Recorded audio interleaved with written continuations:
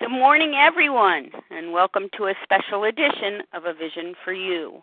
My name is Leah M., a recovered compulsive overeater and your moderator for this morning. Today is Sunday, November 6, 2022. The share ID numbers for Friday, November 4th are the following. For the 7 a.m. Eastern Big Book Study, 19,597. That's 19597. And for the 10 a.m. Eastern Big Book Study, 19,109. That's 19609.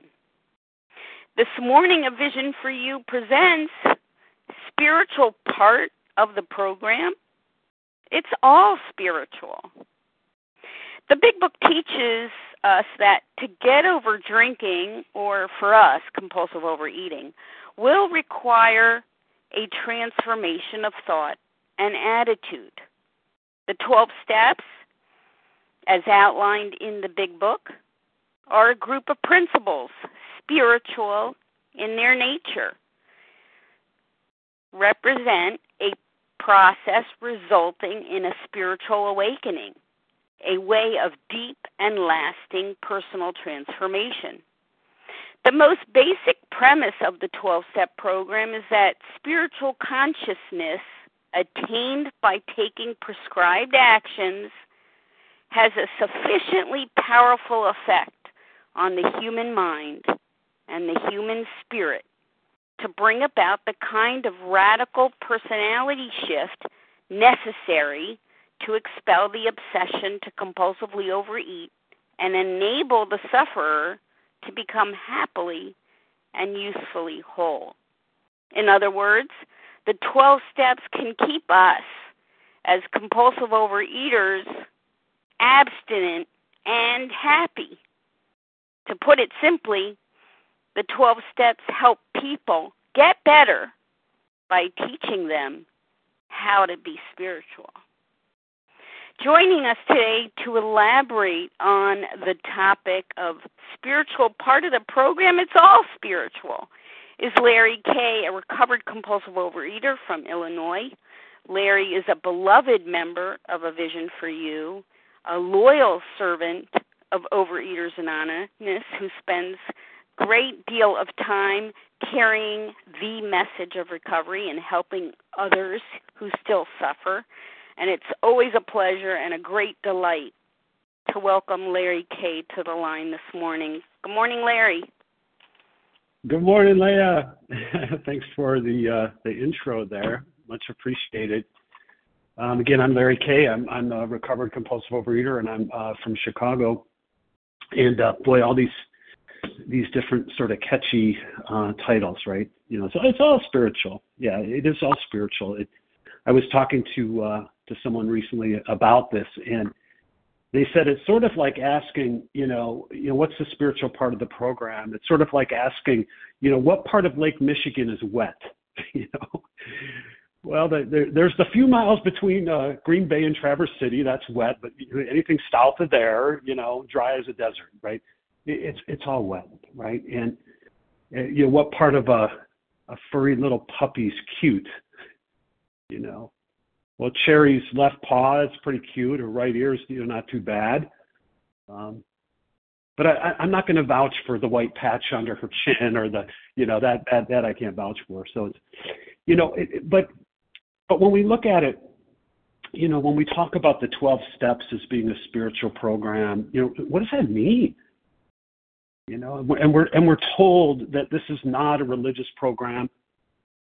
Certainly doesn't have to be, right? It can be for you, but it's not a religious program, but rather it's a spiritual program of action. What is a spiritual program? And I think that, that when we consider that a human being, we look at a human being and we recognize that we certainly have animalistic traits, right? And what makes us human, when we consider, that, we have these animalistic traits, what makes us human, however, is not our intelligence. I mean, animals are intelligent, a porcupine, a duck, I don't know, a snail. They show signs of intelligence. No, but what makes us human and unique are a number of traits that animals do not possess. Okay, and that's what makes us human beings, those traits that animals do not possess. For example, animals, they cannot choose. Now, I certainly, when I'm sitting there with I call her my spiritual advisor, right? And I was sitting there this morning, I get up and I have time with God and with Cherry. She's a 17-pound mini golden doodle, and she teaches me a whole lot. You should have a spiritual advisor like this, let me tell you. She just sits there quietly. She doesn't seem to be too disturbed about anything. And so I learned a little bit about getting quiet. And then after a while, I don't think she knows the first thing about meditation, to be quite honest. But after a while, she does what dogs do. She wants to go outside and, without being too graphic, you can imagine, take care of her business. And I learned a little bit about humility because I got a little bag with me, right? And that's a humbling experience.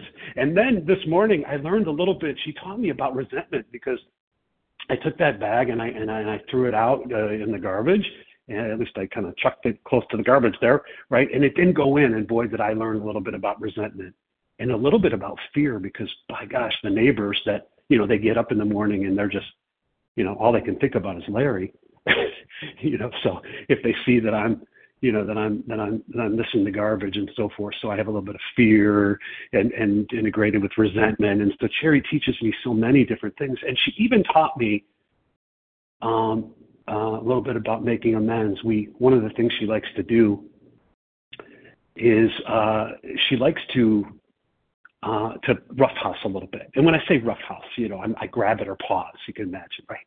And she definitely understands that this is play, right? And she'll bite at my fingers, not chomp down on my fingers, but she'll kind of nibble at my fingers, and then she comes back for more and so forth. Well, she caught me a little bit hard this morning, and I instigate the whole thing. I was like, ow, and I stood there for a second, laid down there for a second, and she taught me a little bit about making amends. She comes over and she puts her nose in my face. She licks my face. So I even learned a little bit. So she's the greatest spiritual advisor. But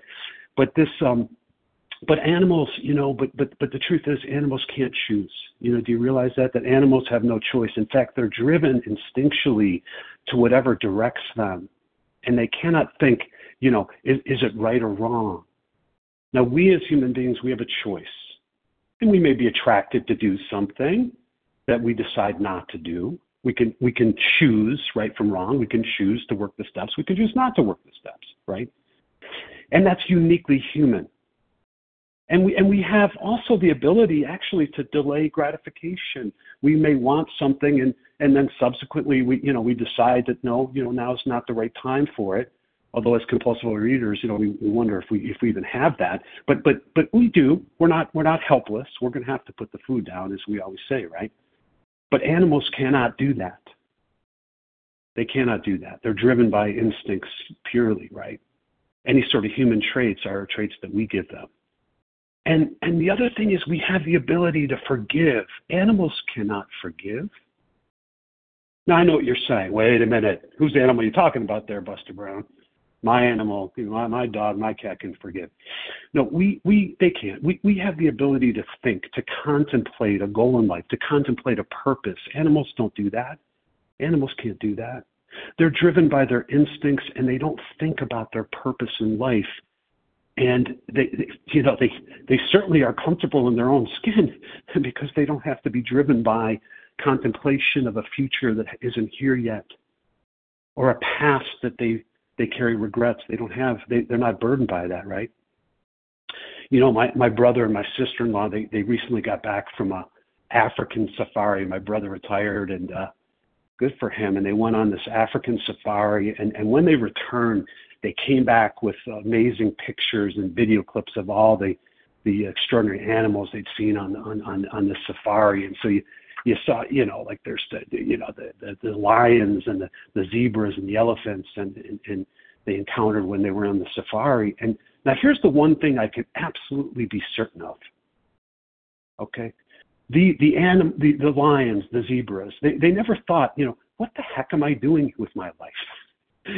Why am I here? And what am I supposed to be doing with my life? What am I doing here on the Serengeti? Human beings have the ability to think about our purpose in life. Now, I love animals, as you can probably tell, and perhaps you do as well. And I get the privilege of, spending time with Cherry, and it's great. But here's the thing about Cherry. She's incapable of contemplating a spiritual life. And I presume that she's God's child as much as I am. She's a God's creature here. Yet she's driven by the instincts, and spirituality is a uniquely human choice. It is a choice that I make each day to live by these spiritual principles. And I do it as only a human being can, imperfectly, right? But I do it. It's a choice. So, when I came into program, I took issue and I heard things, I take issue with the spiritual part of the program. It's that preachy sort of God stuff that I could do without, right? And it made me feel uncomfortable because I got to tell you, as a child, I remember a family member. It was a distant family member that was had some sort of mental illness. I didn't know it at the time, but there was some sort of mental illness, and she was institutionalized for a brief period of time. And she was presented with a friend who talked about a kind of a spiritual type of solution. And this wasn't dealing with addiction. But the point is my takeaway was my family, my parents thought she was absolutely nuts because she began to talk about having a personal relationship with the higher power. And your experience may be much different than mine. We all come with our own narrative. But I remember that I got that message loud and clear. It's one thing to talk about God but to have a personal relationship with this unseen power greater than yourself, that's just absurd. And so it went. At least that was my takeaway from it. They never sat me down and lectured me on that, but they certainly, I listened to what they talked about and how they talked about things. I was perceptive in that sense at a young age, and my takeaway was, anyone with a personal, day-to-day relationship with a higher power, let alone God, be it theological or otherwise, they're crazy. That's nuts. That's nutty stuff. And so it went for me. And so it went for me for a long time. Now, let's acknowledge that human beings have the unique ability to compartmentalize things, right? We have a brain that is extraordinary at placing ideas and concepts and feelings in these proverbial buckets. And I was good at that too. And so, of course, I would separate and categorize things. And of course, when I got to these rooms, I saw, well, there's the spiritual part of the program. I wanted different buckets. I wanted different categories of things. A food plan over here, and the group kind of think over here. And yeah, I see the steps on the wall, and we'll get around to that at some point. And then there's the God stuff that you hear. Well, there's that God part of the program, and so I think it's an existential, universal human trait to compartmentalize things. And it's not necessarily a bad thing.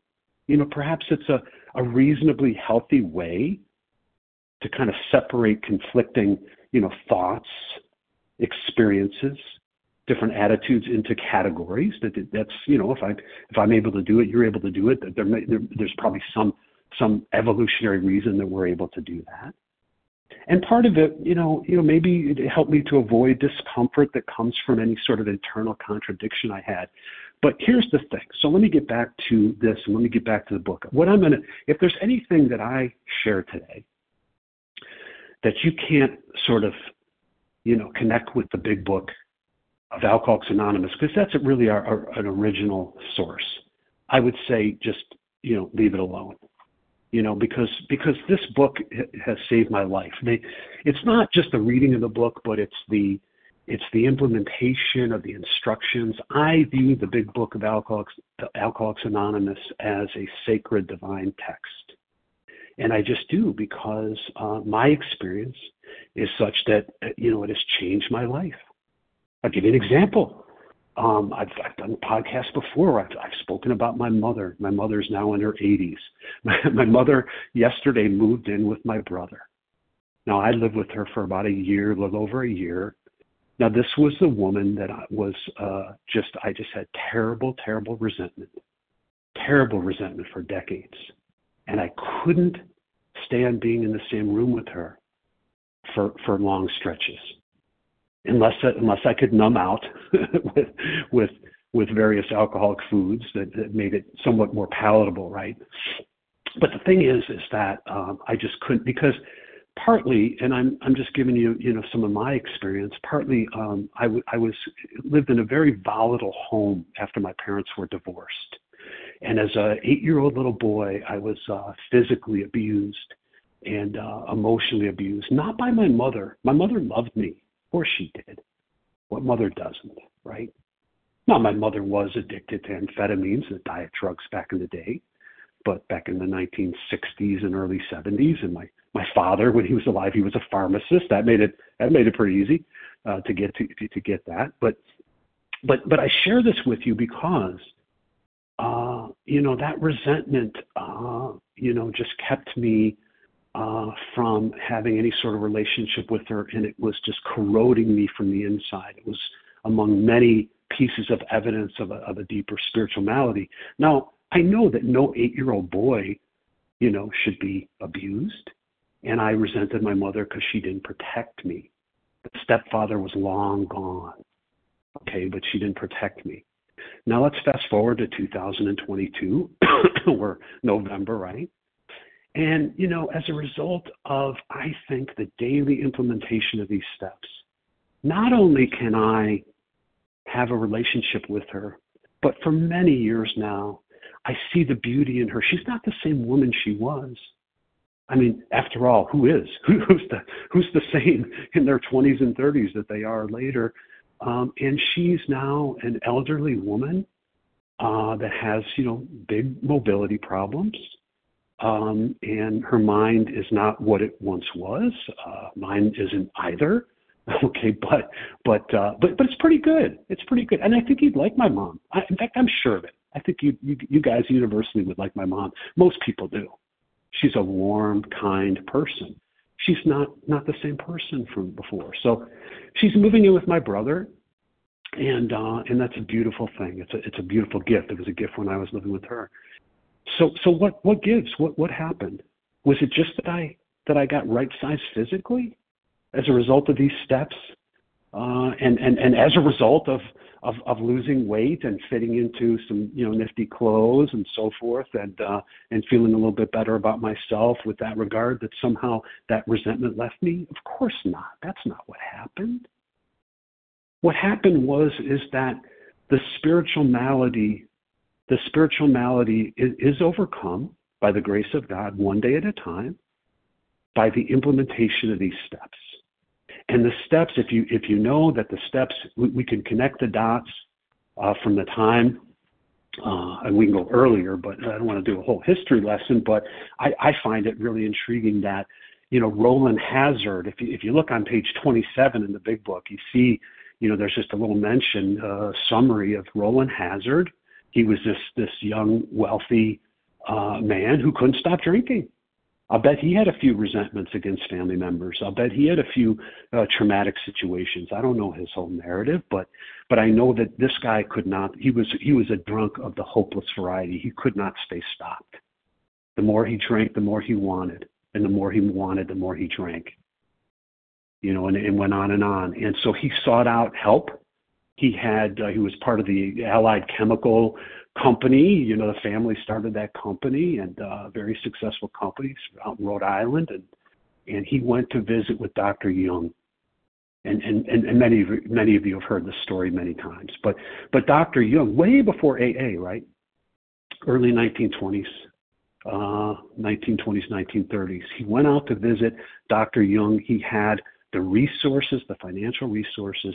And I think the beauty of it is on page 27, it says, because, Roland Hazard, I think Dr. Jung, this Swiss psychiatrist from Zurich, well known at the time, okay, still well known now, long gone, but he used every treatment modality at his disposal.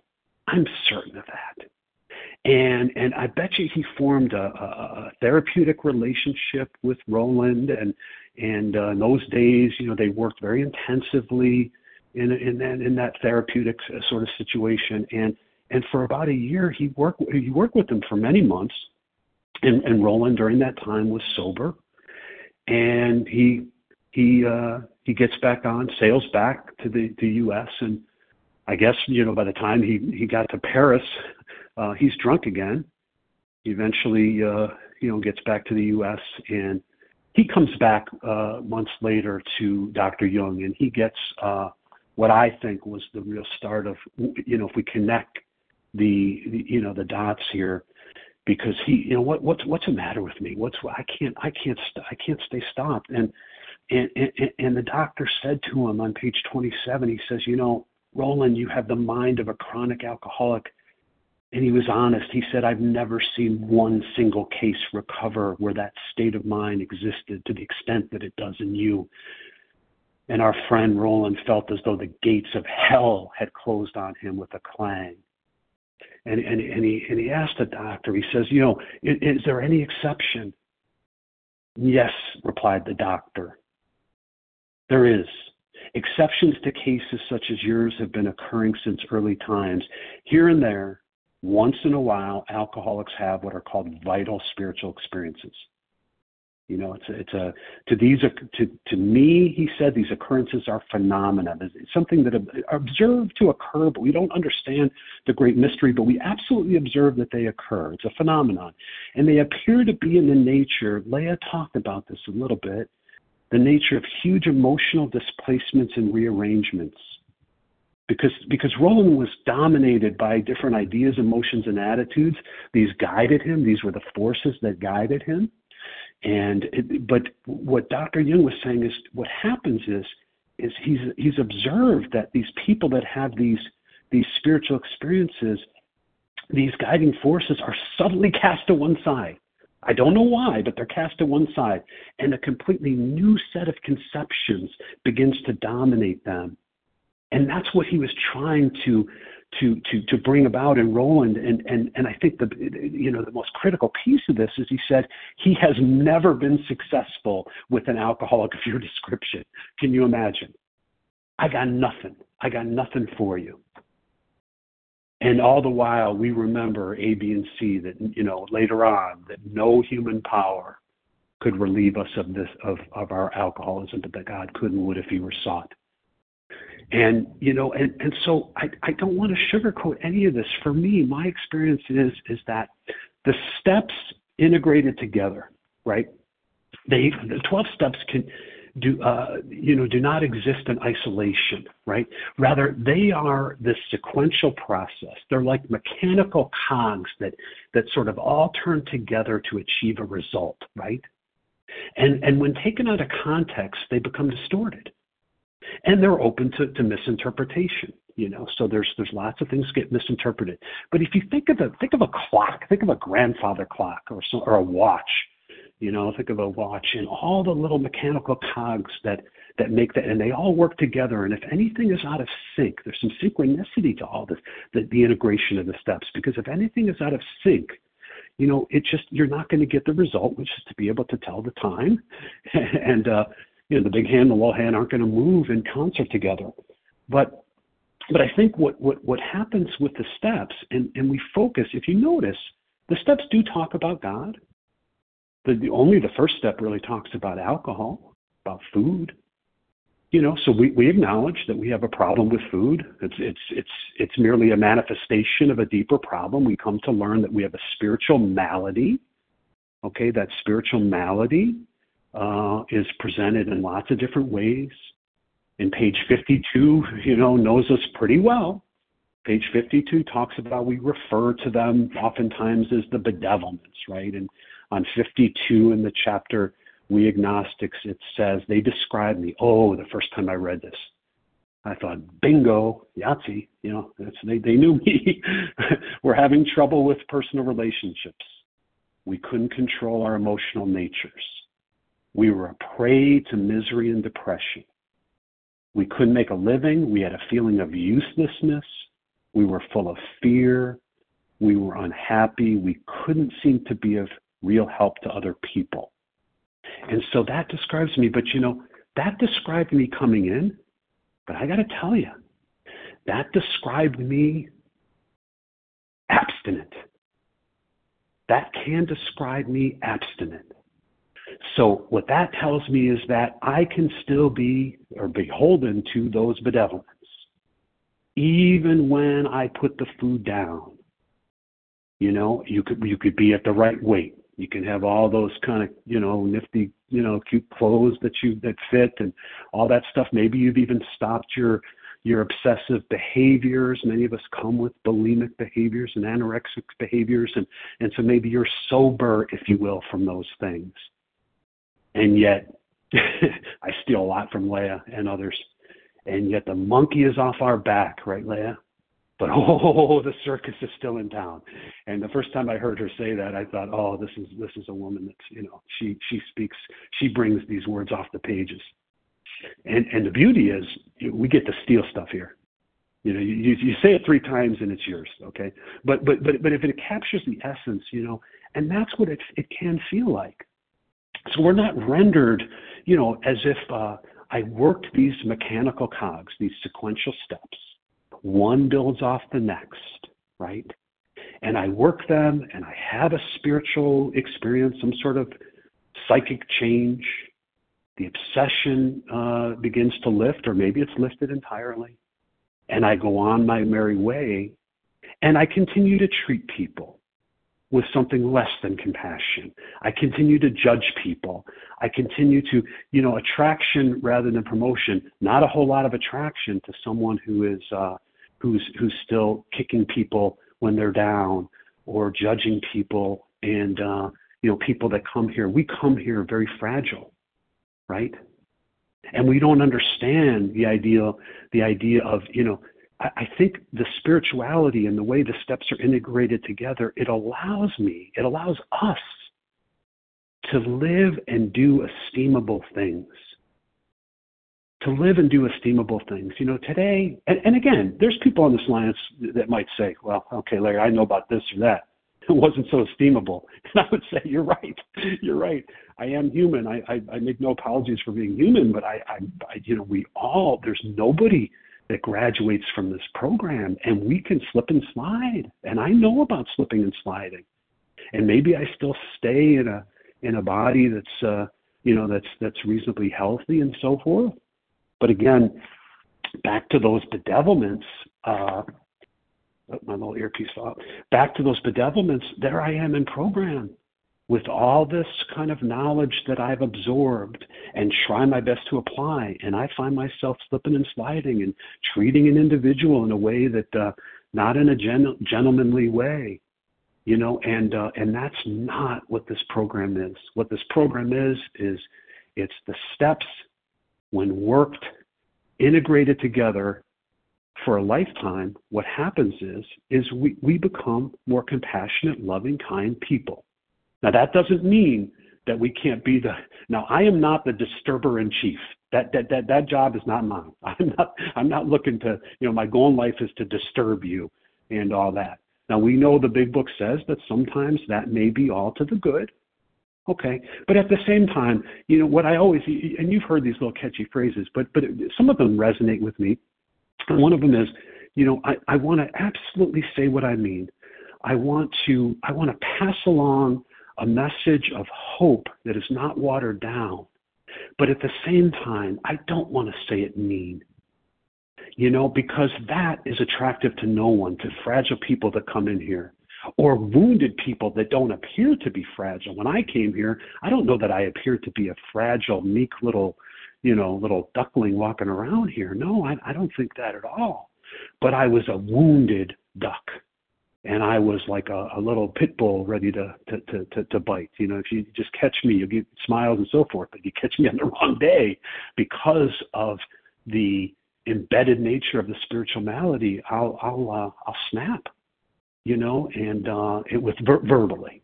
So if you're on the line and you're one of those people, welcome to the club. Me too at times. Me too. But I'll tell you, a lot less so. So what I want to say as we're wrapping up a little bit, because I always want to make time for questions, which there's probably maybe one, who knows.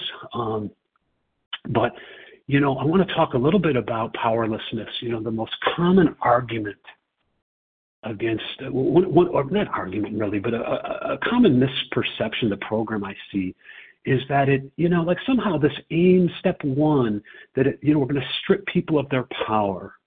You know, for example, that there's this worry that a program that tells us to renounce power that we've never had poses the threat of making us sicker. You know, so it's kind of that argument, and that we don't need to give up our power.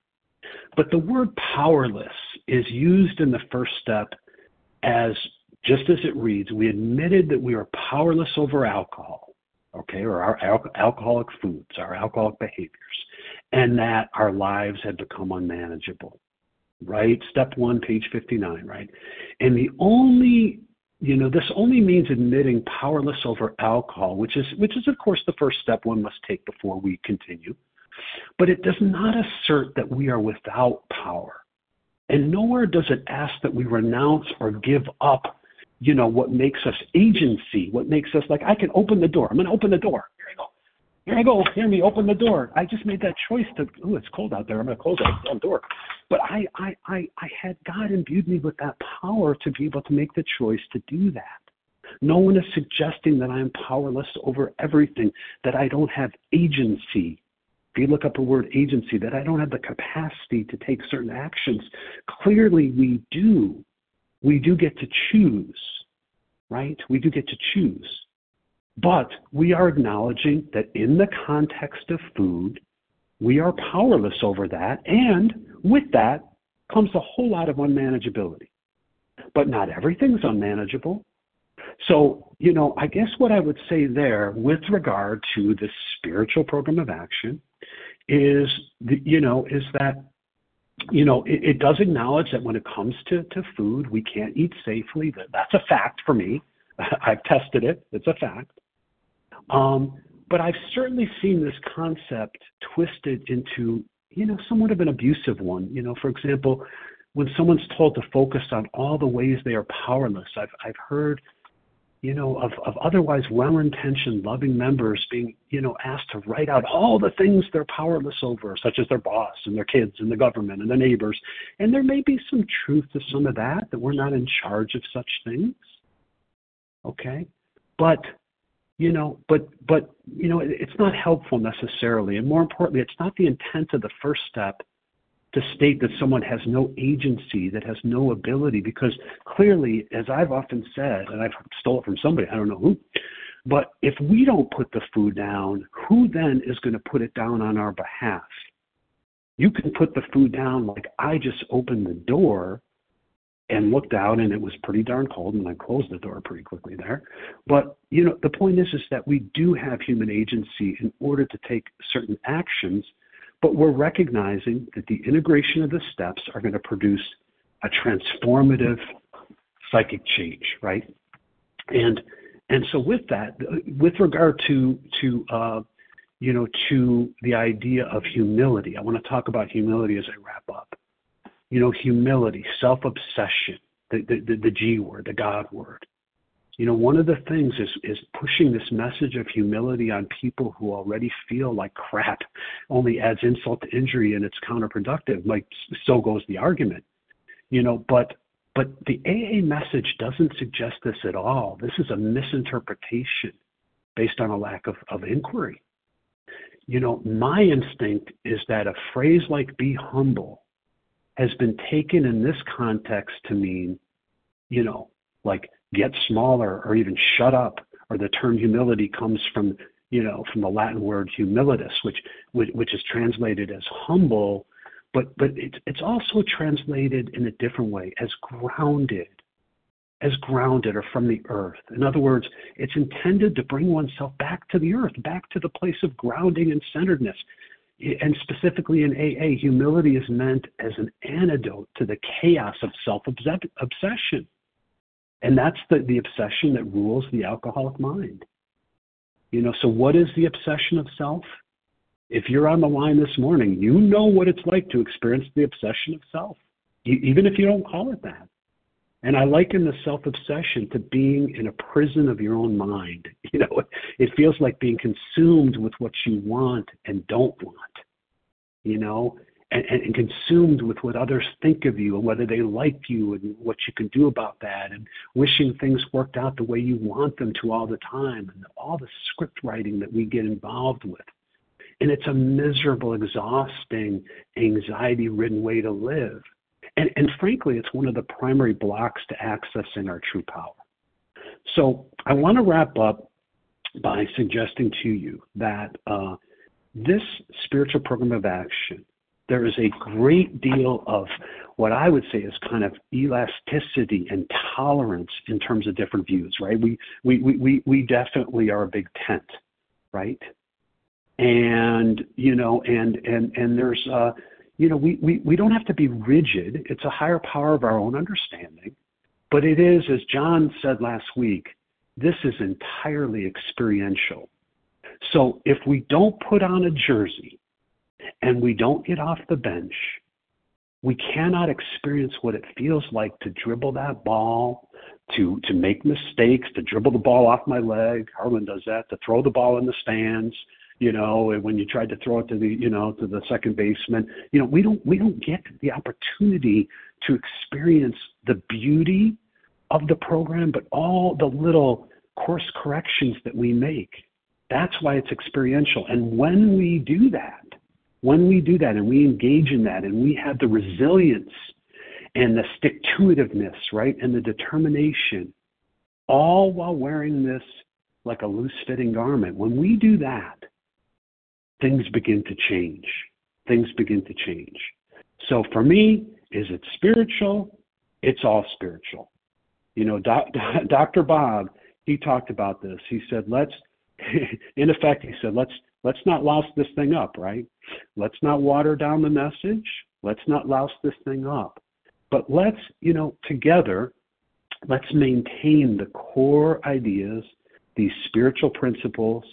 Let's focus in on change. And then all the other things begin to take care of themselves, right? All the other things begin to take care of themselves. Leigh, I've gone more than I wanted to say this morning, so I think with that, it's a good time to pass. Thanks so much. Well, thank you, Larry, for this beautiful, thought-provoking presentation this morning. Thank you for sharing your personal experience and personal insights with all of us today. Another gem for the archives from Larry K. Much appreciated, as always. Share ID for today, 19,610. That's 19610. Larry's contact information will be given at the conclusion of the recording today, so please stay tuned for that. We will now transition to a question and answer segment. You can pose a question to Larry by pressing *1. I'll need your name, including the first initial of your last name. My name's Jim. I'm in Ohio.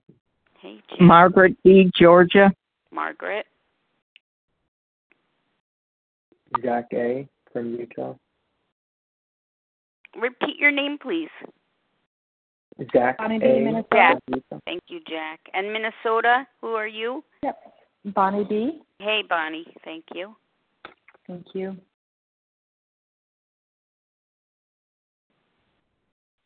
Anyone else at this time? *1 to unmute. Patty Kipton. W. from Rhode Island. Patty. Kipton from Virginia. Is that Kipton? Yes. Okay, that's a wonderful group. We've got Jim, Margaret D., Jack, Bonnie B., Patty W., and Kipton. Let's start off with Loretta Jim. H.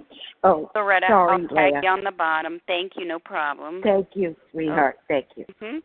Jim, let's get started, and everyone else, please mute. Thank you.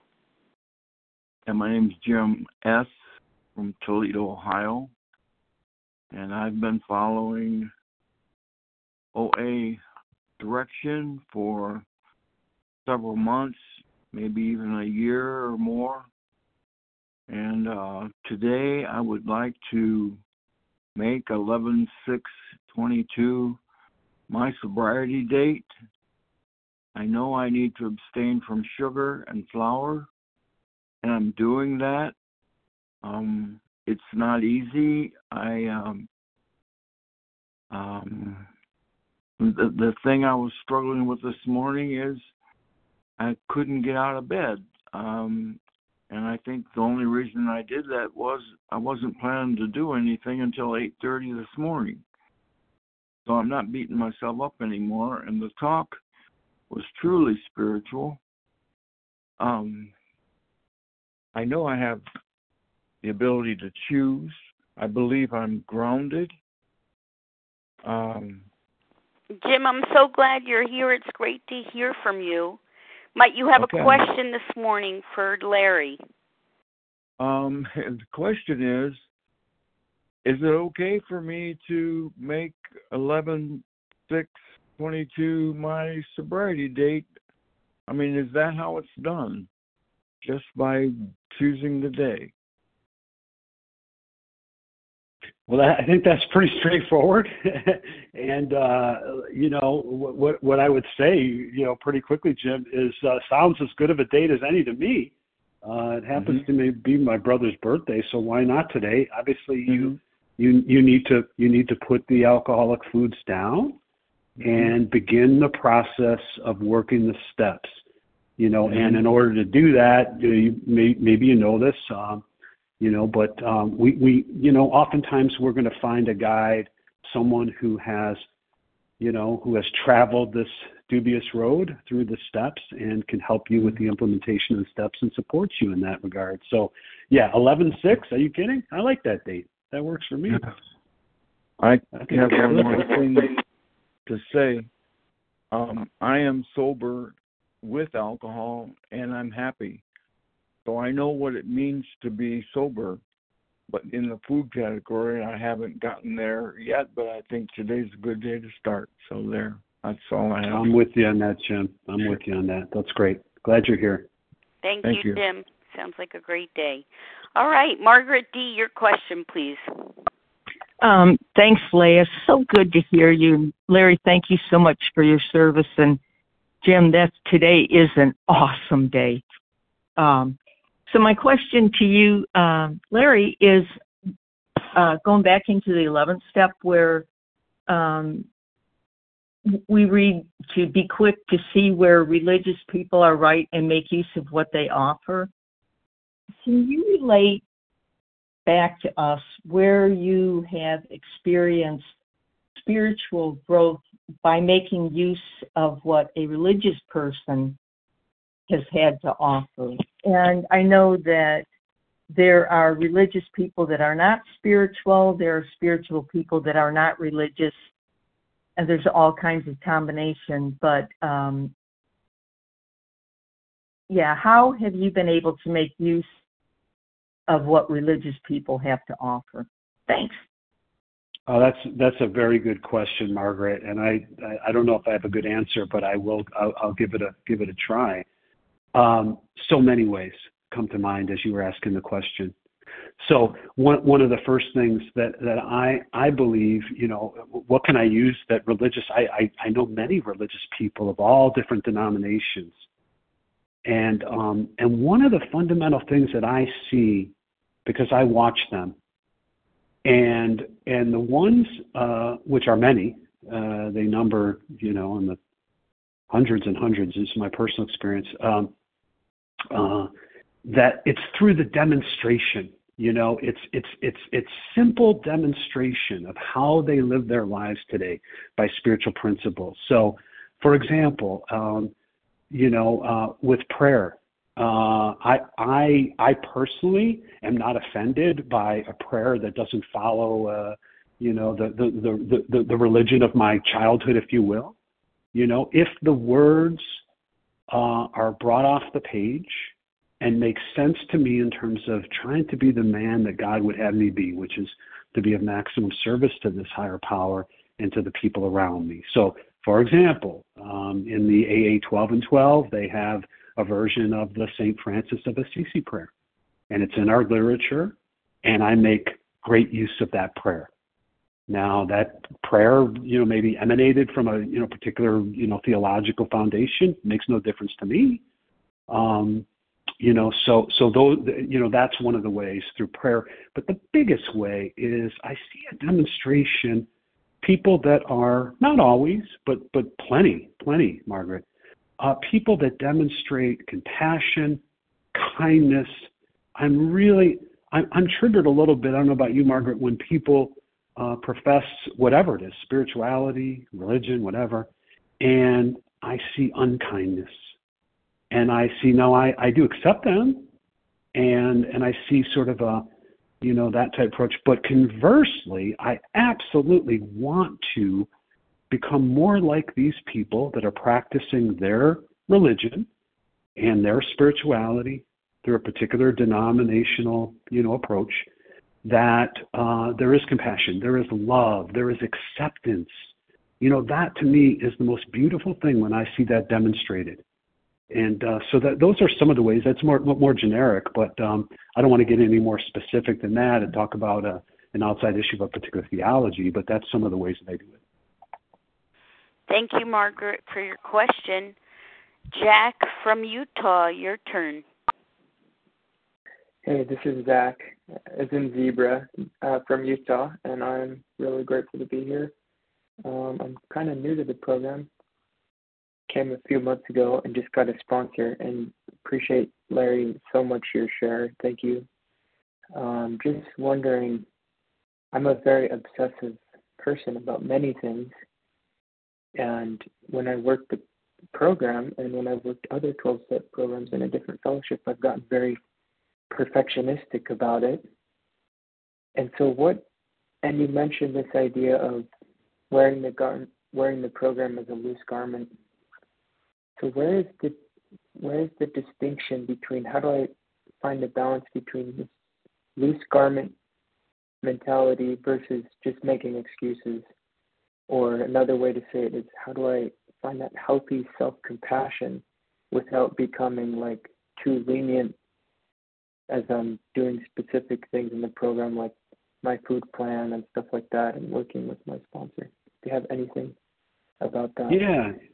Yeah, you bet, Zach. That's thank you for that question. So I'm just going to go to the book. So when we complete, I've heard it said that steps 1, 2, and 3 get us right with God. 4 through 7 get us right with ourselves. 8 and 9 get us right with others. And then 10, 11, and 12 keep us right with God, with ourselves, and with others. And the reason I say that as a pretext to answering your question, which I definitely heard about the perfectionistic aspects and distinguishing between, because we're obsessive people, we're on a spectrum, right? Is when I complete that process, why the sequence of the steps matters to me in the context of your question, is when I complete the process and begin to, implement the steps for a lifetime. On page 87, it tells me that what used to be the hunch or the occasional inspiration gradually, ever so gradually, becomes a working part of the mind. And being still inexperienced and having just made conscious contact with God, it's not probable that we're going to be inspired at all times to, I'm going to add something here, Zach, please excuse me, to whether or not we're perfectionistic, whether or not we're working it hard enough, whatever, we're not going to be inspired at all times. And in fact, we might pay for that presumption in all sorts of absurd actions and ideas. But you know what, Zach, nevertheless, what we find is that our thinking will, as time passes, as we implement the steps and as Cherry barks in agreement, we'll find that more and more we'll be on the plane of inspiration. We come to rely upon it.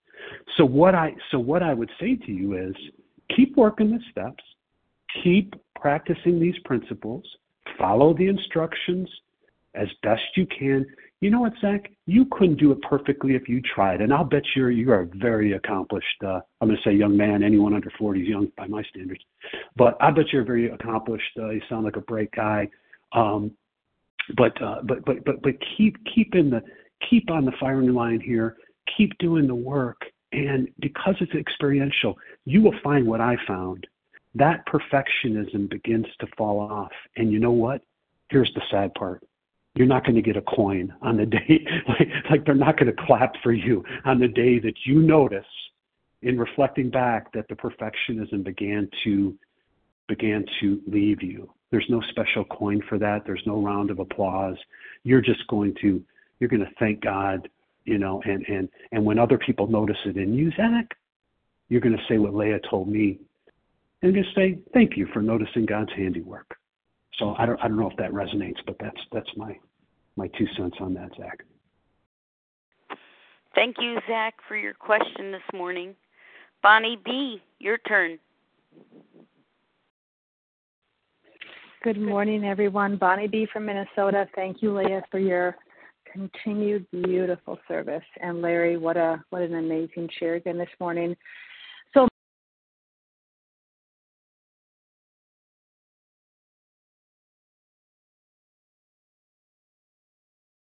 okay, am I unmuted now?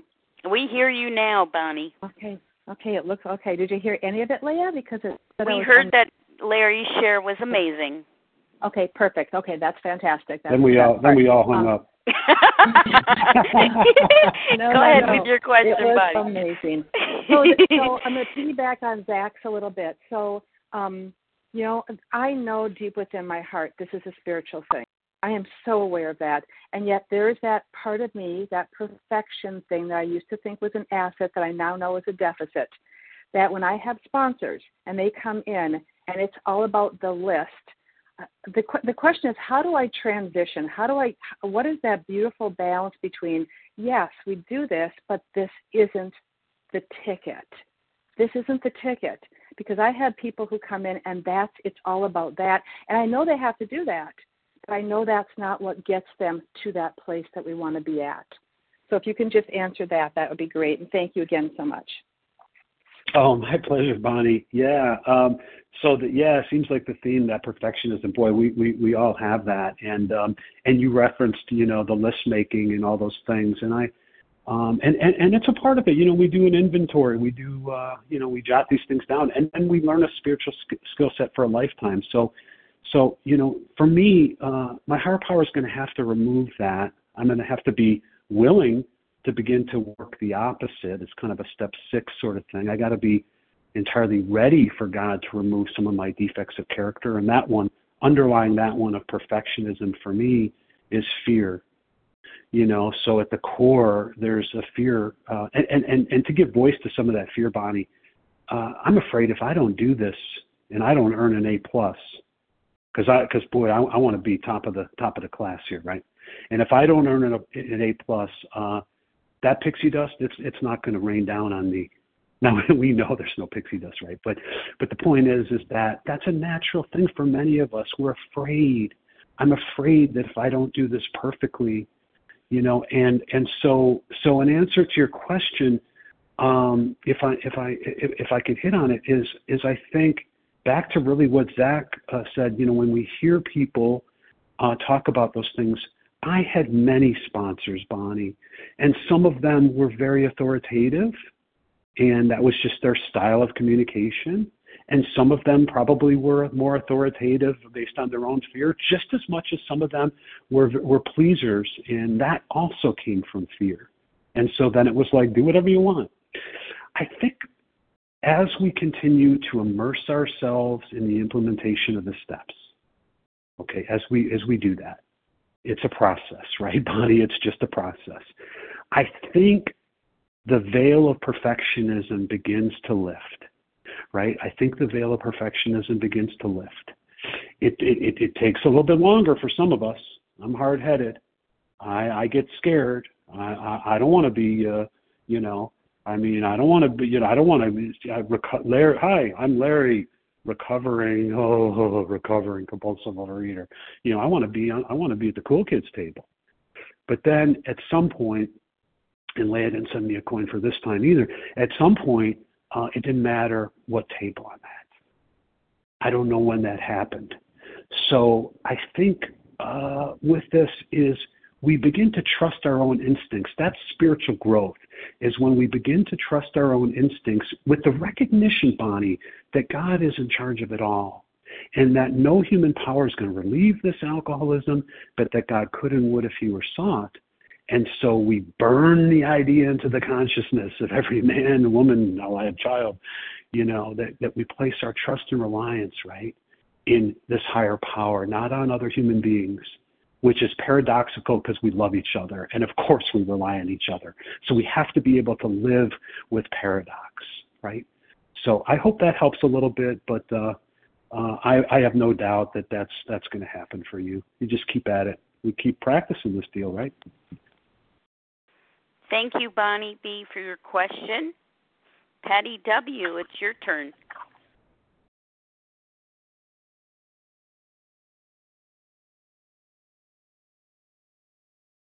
Star 1 to unmute, Patty.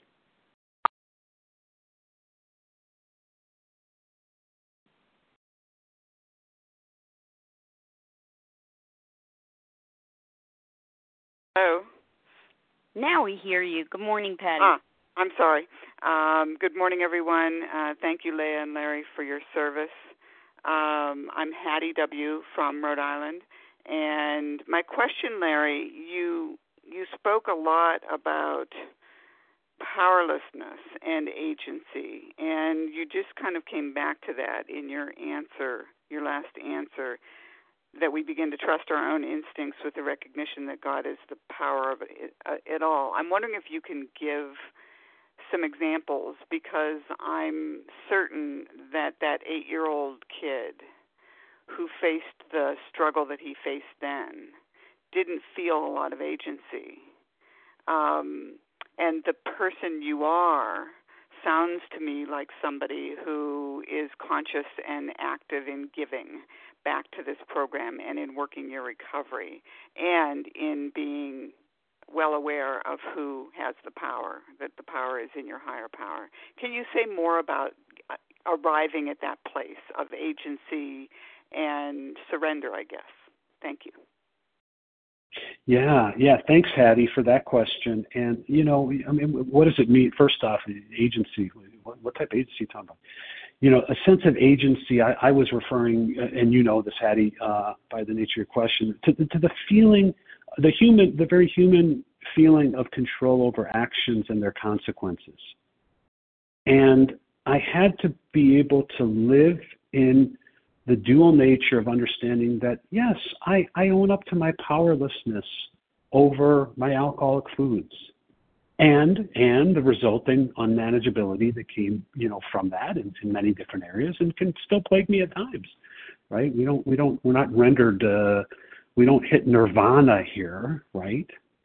But in answer to your question, we still, it's evolutionary. God gives us, I talked about opening the door. I need to open the shades around here too, because there's no light here, but I closed them because Jerry was going to bark. And I had fear that you would judge me if she was barking during my thing. And then I'd have a big resentment, and you know how that goes. But okay, so I have agency, and I've come through the implementation of the steps for a lifetime, just over time. Right? And I'm still learning. I hope I have this for a lifetime. I hope I stay on this pathway for a lifetime. I can't imagine any other way of life. But is living with paradox. So the paradox, I don't know when that ability to live with paradox more comfortably kind of came upon me, but it just did over time. It sort of caught me as I was working the steps, and only in reflection, like so many things, when we reflect back, we see that, yes, I have agency. Do I go left? Do I go right? Do I walk through, we can, we talk about, do I walk through door number 1 or door number 2? That was another one I stole from Leah. I just steal everything of hers. I'm glad I'm not, burglarizing her house. I mean, but door number 1, marked disease. I have the agency with which clearly it must have come from my Creator, that I have the agency to walk through the door marked disease. You know, and I know, and there's lots of people, as Leah said, you know, in that line. But the door, and I don't know if I have this exactly right, but the door marked recovery, that's a much shorter line. And I just always hear in her voice, you know, who gets to decide which line you get into? You do, you know. And so that's agency, right? That's agency. But at the same time, paradoxically, I recognize, as you said, inherently that, you know, that God ultimately has the power. I'm not robotic in nature. I still can make a choice today. I don't know if I'm going to watch the Bears game. I mean, they play Miami. Harlan will tell you it's probably another loss. But, you know, but maybe I will, maybe I won't. I have the choice to do that. I have the choice what I'm going to eat today. Okay, but the power part of it, accessing power, is at some point in the midst of having that very human agency to take steps, to walk, to move our bodies, to whatever it is, to make decisions in our lives, we grow comfortable in our own skin with the recognition that ultimately God is in charge of it all. I'm very comfortable that God, and it's actually very reassuring to me that this God. And you know what? I'll tell you another thing, Hattie. If I'm wrong, I'm no sucker. I don't want to be a sucker, right? If I'm wrong about this, well, here's how my life works today. I get the privilege of being able to be asked. What a privilege to share and try to be of help. And in the process, I get helped, right? There's no mistake there. I get the ability. I have friends. I have people in program. Many, not all, who love me, you know, and some that like me and so forth. And what a beautiful thing, you know. And so that's, you know, we start to think better. We start to think better. We start to be brought into a deeper alignment with a higher power, and then we begin to live better. And then that sense of agency and that sense of surrender kind of, it's a nice little dance together, right? It's a beautiful dance together. And I just acknowledge that. So I don't know what the hell I said. And we probably lost another 50 callers there. So anyway. Thank you so much, Hattie W., for your question. Appreciate that. Kipton from Virginia, it's your turn to pose a question.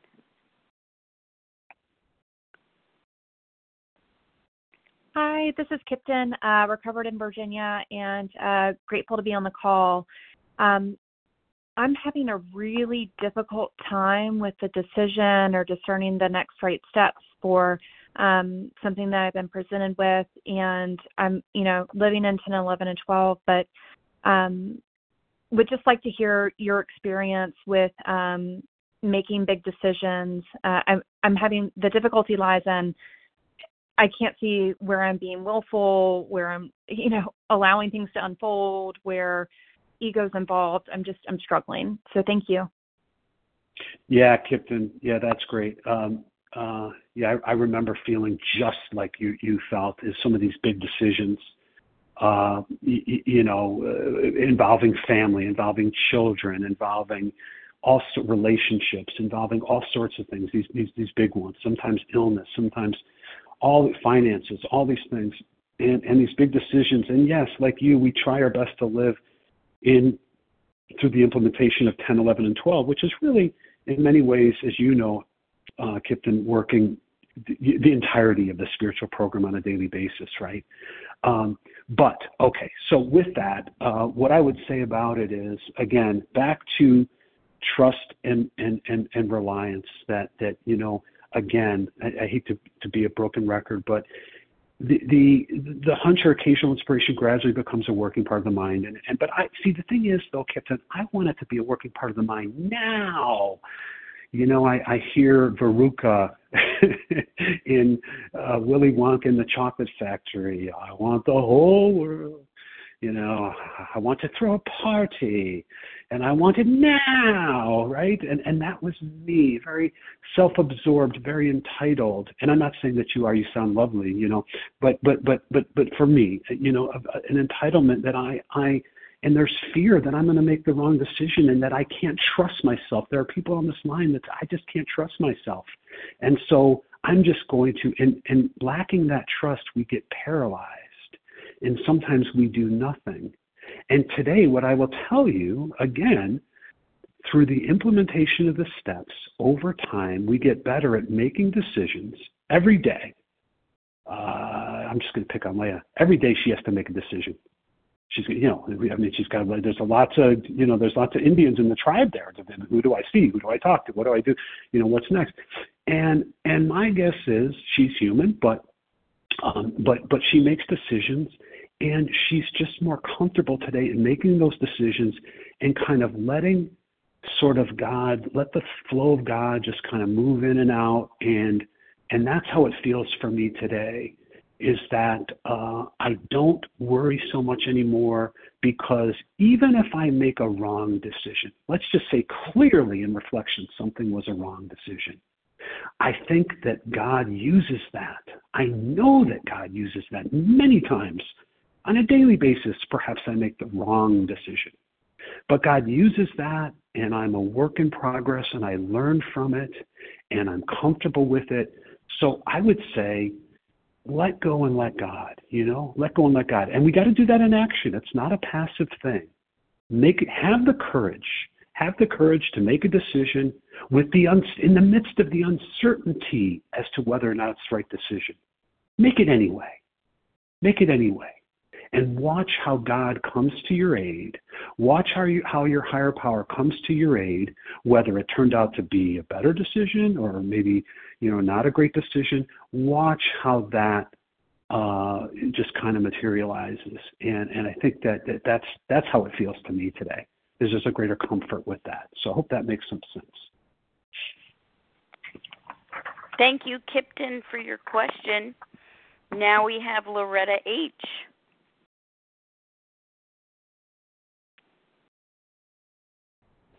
Good morning, Larry. Good morning, Leah. The 2 L's stand for love. Thank you for always bringing new insight into my recovery. You talked about, and this is what I felt, you have a big investment in your recovery. And I, of course, am so graced today also, and I'm very neutral around food. But sometimes my neutrality gets very dull in worldly clamors, and I use the steps, I use other fellows, but how do you get them, your love and the absolute, to be sharpened again when things feel almost hopeless? And that's my question.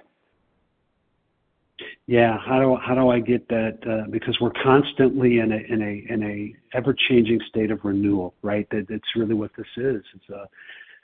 It's renewal, and so for me, I'm just going to go to the text. I have a warning of complacency. It's and I don't. Although I have warning and complacency written in the margin on page 85, I don't read this as with fear at all today. So I read it with love, actually. And it says it is easy to let up on the spiritual program of action and rest on our laurels. Then my book says Loretta and Larry are going to probably do that. So, but they're headed for trouble if they do, because alcohol is a subtle foe. We're not cured of alcoholism. What we really have is a daily reprieve contingent on the maintenance of our spiritual condition. Every day is a day when we must carry the vision of God's will into all of our activities. How can I best serve thee? Thy will, not mine, be done. These are thoughts which must go with us constantly. We can exercise our willpower along this line. All we wish is the proper use of the will. The reason I read that every day, that's part of my spiritual roadmap, if you will, and I read that every day, is not. I could recite it. You read repetition. You can recite it, but it's a reminder. It's a reiteration of what's important. That I am going to slip and slide at times. I'm not talking slipping and sliding with the food necessarily. I'm talking just slipping and sliding as a human being. I'm going to feel disconnected from God. I'm going to, there's unpredictability in the world. I don't know what's going to happen today. I don't know who's going to get sick today. I don't know what's what's around the corner. I really don't. So what this paragraph does for me is a reminder, because the very next thing is that I turn to page 89. And it tells me that I must work intensively with other alcoholics. It works when other activities fail. This is our 12th suggestion. Carry this message to other alcoholics. You can help when no one else can. You can secure their confidence when others fail. Remember, they're very ill. And you know what's happened? Well, my life has taken on new meaning. Every time I do it, it takes on new meaning. And yet, it's not a one-time sort of moment in time that's frozen. It's a constant reminder that today that I get to carry the message, show a kindness, doesn't necessarily mean program, be there with someone else. And that is what pulls me. It pulls me and lifts me out of that neutral, complacent feeling. It really does. It's, yes, you mentioned an investment in recovery. That's what it is. It's ultimately service and self-sacrifice for others. And yet somehow, Loretta, it doesn't feel overwhelming. I don't know. It doesn't. It just kind of, God has it all kind of mapped out for me. And it just kind of, opportunities come, and some people are willing and some people aren't. And I'm just another grain of sand here. So I don't get too involved in the outcome of it. But anyway, I hope that helps, Loretta, with that. Thank you, Loretta H., for your question. We have time for several more questions. If you'd like to pose a question, you can press *1 to unmute. I need your name, including the first initial of your last name. Alexis F. Callie C. Alexis. Is that Sally? Callie C. from Utah. Callie C. Jody B., Minnesota. Patricia P. Who was the last one? Initial P? Patricia P. Patricia. Okay, excellent. Thank you. That's our group. We've got Alexis, Callie, Jody, and Patricia. Let's get started with Alexa. Alexis, please. Yes, this is Alexis F. from New Jersey. There was a time when I was an extremist with my food, one lettuce leaf over the measuring cup with broken abstinence, and I was anorexic. I was an extremist emotionally. I went up and down from depressed to super high, and I had religiosity so much that I had to go to Mass every morning. I'm now much more balanced and moderate. I seem to think that you're black and white when it comes to these things. Could you please answer that? Okay, so I'll try to answer it this way. So the notion of black and white, the spiritual program of action works in my life today. It's a way of life. It's not a struggle for me today to live this way of life. Okay, but that is for me, and I don't speak for anybody, not in OA or anyone else. It's just my personal experience. We share our experience. It wasn't until I began to implement these steps and work them as a way of life that I began to experientially notice these changes. Now, that being said, you mentioned some things. You mentioned, Alexis, the notion of extremists with food. We need to have sanity around our food plan. Now, that doesn't mean for me, I'll tell you what it doesn't mean. Sanity around my food plan, for example, I'll deal with two extremes. It doesn't mean an occasional Oreo cookie's okay. Okay, for me. It might be for you, but not for me. Okay? But I also do not get floored and destroyed if, and I'm using sort of this, as an analogy, if I had an eyedropper more of, let's say, olive oil, it's not going to destroy me. Okay, does that make sense? And while I have, some theology in my life, I have some certainly spirituality. It's what works for me, and it's consistent with what the Spiritual Program of Action talks about. So I don't feel black and white. I feel, but it depends on what I can't interpret what you meant by that. In other words, I believe the food has to be down entirely, but I also recognize that it's a process for people to understand that. The thing is, I had to really check my motives, because I loved hearing it's a process of learning what your alcoholic foods are, because that gave me free license to continue to eat Butterfingers, And when I heard it's a process, it's more complex than just putting alcohol down. But at the same time, we got to get pretty clear on what triggers the phenomenon of craving, And when I got honesty is the principle behind the first step.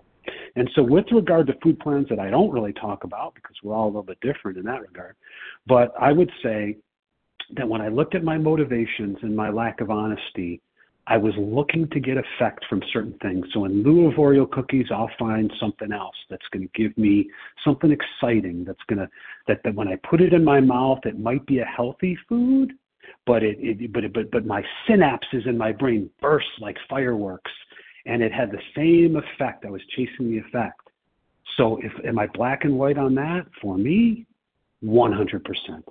Yeah, don't make apologies for that. But yeah, as far as the other things, we work the program, and the more you work it, the more you will experience those changes, Alexis, that God intends for you. So it's a timing and a rhythm thing, I think, with a lot of us. So hope that helps. Thank you, Alexis. Thank you, Larry. Sure. And Callie, C, your turn. Star 1 to unmute. Hi. I just did unmute. Thank you so much. Thank you, everyone, for those great questions, and thank you, Larry and Leah, for your service this morning. This was the perfect opportunity for me to ask this question that I've been wrestling with this whole week, and I was scared that there wasn't going to be enough time to take my question. I'm just so grateful to ask it right now. I don't want to be an addict. I think that's all of us. I don't want this. And I know my God to be the most powerful. But God is God. He is all powerful. He's all knowing. He's all loving, and he's all generous. And he's just, 100,000 adjectives that I can come up with. And I just, I love him, and I've got this great, great, great relationship with him. And for him, nothing is incurable. So I've been having this issue of, I want to be cured. He's cured me of so many things before. Like, he's cured me of fevers that, of pneumonia, of, oh my goodness, so many different things. And he's cured people. He's, bringing people back from the dead. He's God. Why can't this be incurable for me, for us, for all of us? Like, why recovered and not cured? Thank you. Yeah, well, Callie, that's the age-old question. They were raising that question, I'm sure, in the 1930s and 40s and so forth, and still we have those questions. The question of why. When I was a child, I asked a lot, and stop asking why, Larry. But I wanted to know why. Well, I'll go to the text, and it just says, yeah, I can relate to you, Callie. I don't want to be an addict. In fact, I'll tell you, most of us have been unwilling to admit we are real alcoholics, because we don't like to think we're bodily and mentally different from from other people. So it's not surprising that our eating careers have been characterized by these countless times, right? These vain attempts that we can eat like other people, and the idea that somehow, oh my gosh, Kelly, someday I can both control and enjoy my eating. That's the great obsession of all of us, right? In fact, the persistence of this illusion it's crazy. It's astonishing. We pursue it we'll pursue it to the gates of insanity or death, and that's what it says, that first paragraph and more about alcoholism. I don't want to be an addict. I didn't come here wanting to be that. Who chooses to be that? I want to be sane. And to your point of, God is God, should be able to move mountains. That's what the God of my childhood. You should be able to, separate the waters and, and do all these different things. And so why not this? And all that I can say is that I always go with this. I don't know that I came up with this because there's not a creative thought in my head.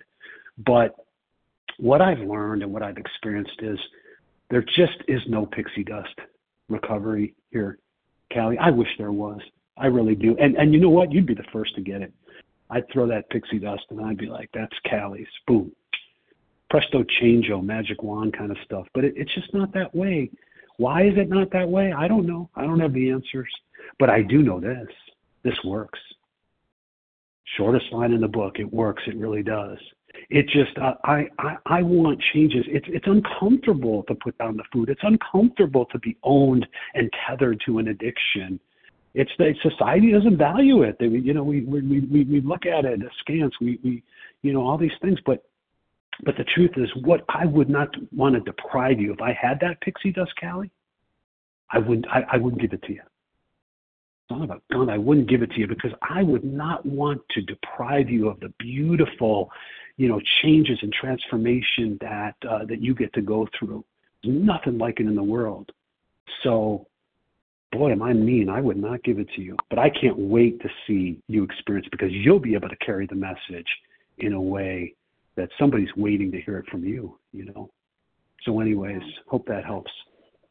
Beautiful. Thank you. Thanks, Callie. Jody, your turn. Star 1 to unmute. Hello. Thank you so much for this. I've been in kind of a spiritual awakening for the last 3 hours, and this absolutely speaks to it. You're so eloquently talking about the pivot point between when I'm just walking along, doing my life to the best of my ability in abstinence, struggling, and then something where I don't know how it happens, where I am then transformed and changed by this whatever into this understanding of now it's a spiritual solution. I'm trying to formulate a question around that pivot point, but can you talk more about, because I'm having a stronger awareness of what that pivot point is. Can you talk about your experience with that pivot point of what the change is, what the transformation is? Yeah, well, thanks, Jody. I like that term, pivot point. Yeah, I like that a lot. In Appendix 2, where it references spiritual experience, I think it talks a bit about the pivot point, because it says, William James, Bill was carrying around that book of varieties of religious experience, okay, varieties of what we call it spiritual experience, and he talked about this pivot point of the educational variety. I did not have kind of a sudden transformation. It sort of, I've heard it said, it was kind of more like a dimmer switch kind of coming on, right? And so more of that educational variety. As I implemented the steps, I began to change, and I didn't even notice some of the changes before others did. But, quite often it's said that, friends of the newcomer are aware of the difference long before he is himself. My mother tells me, if someone asked her, what's the biggest change you see in Larry over the years? He doesn't get angry. It's rare. I guess I was always angry. So he finally realizes that he has undergone a profound alteration in his reaction to life. Leah talked about that in the beginning. It's reaction. It's not that I don't have things that trigger me. Jody, I have things that trigger me. You know what's a big one for me? Oh, and maybe this is kind of stepdad issue, the 8-year-old little boy. I don't like the underdog. I don't like authoritative figures putting people down, even with the best of intentions. Now, some other people may be just fine with that. I don't like it. Okay, and I just don't. It's part of my makeup. And so, to me, I can feel in my ego that that's in my script that's not recovery. Unkindness and hurtfulness through words can be sometimes much more damaging than even physical abuse, right? Although they're both abuse. So the pivot point for me is this profound alteration in my reaction to life. And the recognition that such a change could hardly have been brought about by himself alone. I just have a fundamental awareness that I didn't bring this about myself, because I say that because I certainly tried. I certainly tried to bring this change about. But with few exceptions, it says in this Appendix 2, our members find that they have tapped an unsuspected inner resource which they presently identify with their own conception of a power greater than themselves. For me, that awareness was the pivot. I began to be aware of it in real time. I began to be able to be honest when dishonesty was my MO. Now, it's not to say that I'm never dishonest. I didn't say that. I just said I've been able to pivot and choose honesty, even when no one's looking. I've been able to choose, at times, choose kindness and offering grace to someone, an unmerited gift, give them a free pass, even when they don't deserve it. They don't deserve it, and just maybe that's just me keeping my mouth shut. And so there's been a myriad of pivot points that are still unfolding. So I hope that helps, Jody, a little bit. But I love your point about the pivot point. It's a big part of it. It does. Thank you so much. Thank you. Thank you, Jody. And let's see if we can squeeze in our last question, which comes from Patricia P. Star 1 to unmute. Can you hear me? I hear you now. Okay, this is Patricia from Michigan. A recovering compulsive overeater. I'm at the point in my recovery where I have to use my OA toolkit for the prayers. I say thank you, God, for my OA prayers that I get to use till I can pray on my own. Is that a way that you started, or how would you answer that question? Yeah, Patricia. Well, that's great. No, I'm glad that's you've been able to make use of that.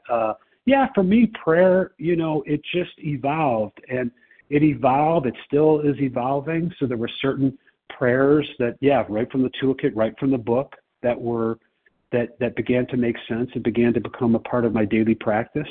I remember, when I completed the third step, my sponsor at the time told me, "I'll make this a regular part of your daily stuff." Yeah, but I'm not feeling any different. Yeah, do it anyway. Same with the 7-step prayer. Make this a part of your daily practice. Yeah, but I gotta feel something. What if I'm not feeling my best? What if I'm not acting my best? Do it anyway. Do it anyway. Same with the St. Francis of Assisi prayer in the AA 12 and 12. It's part of my practice, right? So we find things, and the book is quite clear. I'm paraphrasing, of course, but certainly, don't be hesitant to look through other traditions for prayers and so forth. Sometimes I freeform it, and I'll tell you, I want it because you introduced this with prayer. I can't tell you the first time I began to just sort of go into prayer with someone else. and that's a courage, because I didn't want to offend anyone. I'm a pleaser at heart. I don't want to offend anyone. So when someone would call me with some difficulty or some challenge, and it just was from the heart, that I just one time I was just like, I don't even know if I asked him, is it okay? Maybe that would be the appropriate thing to do. I just said, well, you know what, I'm just going to say a prayer. Is that okay? I'm going to say a prayer. God, help this person with that situation. She's going through a real difficult time now. And we know that we're powerless, God, over so many things. So we just ask for your direction and care and guidance. Amen. And you know what? She didn't hang up on me. And now, I do that, not all the time, but I do that periodically. So prayer is an evolving thing, but it's a beautiful thing. So I'm glad, Patricia, that you're doing that. And I'm also glad that Michigan won yesterday. Michigan football won yesterday too. So that's a good thing. So that's all I got, Leah. Thank you, Patricia P., and everybody who posed questions this morning. And, of course, thank you, Larry, for this beautiful presentation this morning, full of inspiration and your personal experience and insights. A gem for the archives, certainly full of sane, quiet, and full of human understanding. Appreciate all that. Thank you so much. Share ID 19,610. That's 19610. We're going to close now from page 164. It's from a chapter entitled A Vision for You. Our book is meant to be suggestive only. We realize we know only a little. God will constantly disclose more to you and to us. Ask Him in your morning meditation what you can do each day for the man who is still sick. The answers will come if your own house is in order. But obviously, you cannot transmit something you haven't got. See to it that your relationship with Him is right, and great events will come to pass for you and countless others. This is the great fact for us. Abandon yourself to God as you understand God. Admit your faults to Him and to your fellows. Clear away the wreckage of your past. Give freely of what you find, and join us. We shall be with you in the fellowship of the Spirit, and you will surely meet some of us as you trudge the road of happy destiny. May God bless you and keep you. Until then.